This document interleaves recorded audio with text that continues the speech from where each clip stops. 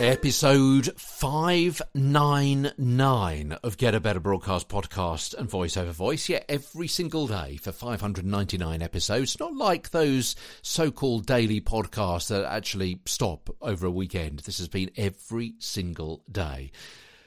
Wow, boy oh boy, lots of advice, lots of hints, lots of tips that I've brought you already from 30 years in radio and TV studios, and also more hints and tips and advice and anecdotes still to come as well. Yeah, hello, I'm Peter Stewart. You can catch me on Twitter, Tweeter Stewart, TWEETERSTEWAR2. Talking about confidence and how important that is in a broadcast or recording studio. And some of that vocal confidence comes from familiarization with yourself.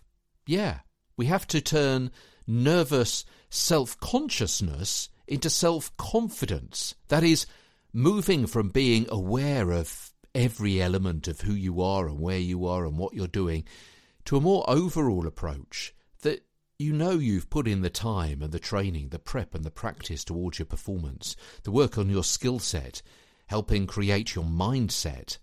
And part of that mindset comes from what you tell yourself about your voice and your performance. I mean, do you say, "Oh, my voice is horrid"?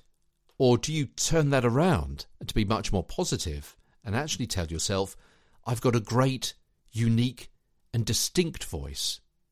Do you say, "Well, that was a stupid thing I said"?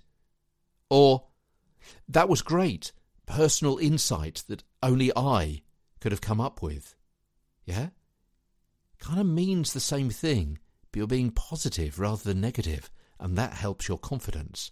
Do you say, "Who's going to listen to my inane ramblings and nonsense on this podcast"?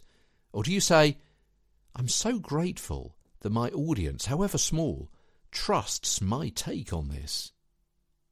Also consider how you think of your feelings at moments like this and turn them from nervousness to confidence. That pounding heart isn't terror, it's your body's own drum rhythm or drum roll before you perform. The butterflies aren't nerves, they're wings of little rounds of applause for what you're about to say.